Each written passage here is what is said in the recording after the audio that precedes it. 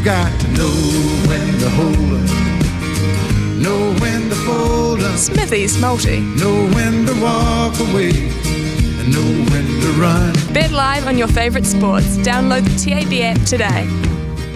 2 out of 3 yesterday. In fact, last night we were let down by the Perth Scorchers, so that's Sophie Devine and her team, which is very, very powerful, but Melly Kerr's Brisbane Heat got up and dominated them, so that let us down. We shall go to NBA basketball this afternoon. That's the Suns to beat the Raptors, Phoenix Suns at $1.78. The Breakers to beat the 36ers tonight. That's an important game to turn things around and get momentum going in the right direction. That's $1.47. And the Europa League tomorrow, Atalanta and the Europa League football tomorrow to beat Sporting Lisbon at $2. That'll multi up at $5.23. It's coming up to 10 o'clock, but before that, Louis Herman, good morning to you. Welcome into the vocal side of the show. Tell us those Fab Four averages again, please, before we finish on the cricket.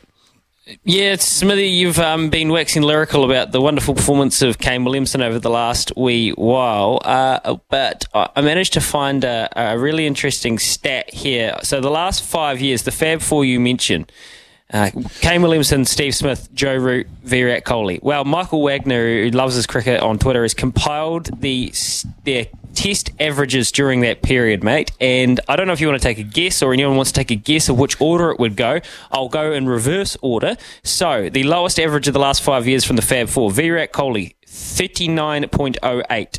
So a bit of a downward period for his test playing. We know what he's done in white ball, especially ODI cricket.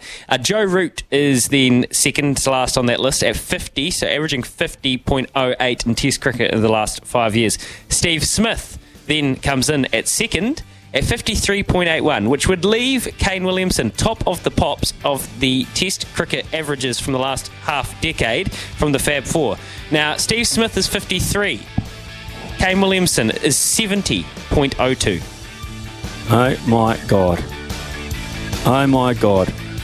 That is truly sensational.